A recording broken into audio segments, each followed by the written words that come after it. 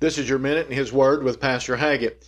In Matthew chapter 2 and in verse 1 and 2, the Bible says, "Now when Jesus was born in Bethlehem of Judea in the days of Herod the king, behold, there came wise men from the east to Jerusalem, saying, Where is he that is born King of the Jews? For we have seen his star in the east and are come to worship him."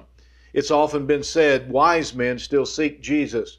No longer do we go to seek him in Bethlehem, but he can be found as near as a prayer.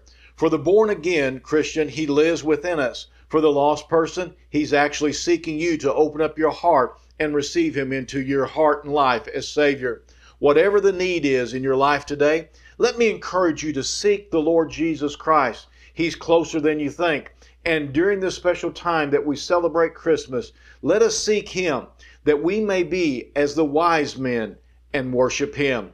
This has been your Minute in His Word. And if you don't have a church home, come pay us a visit here at Calvary Baptist Church in Marshall.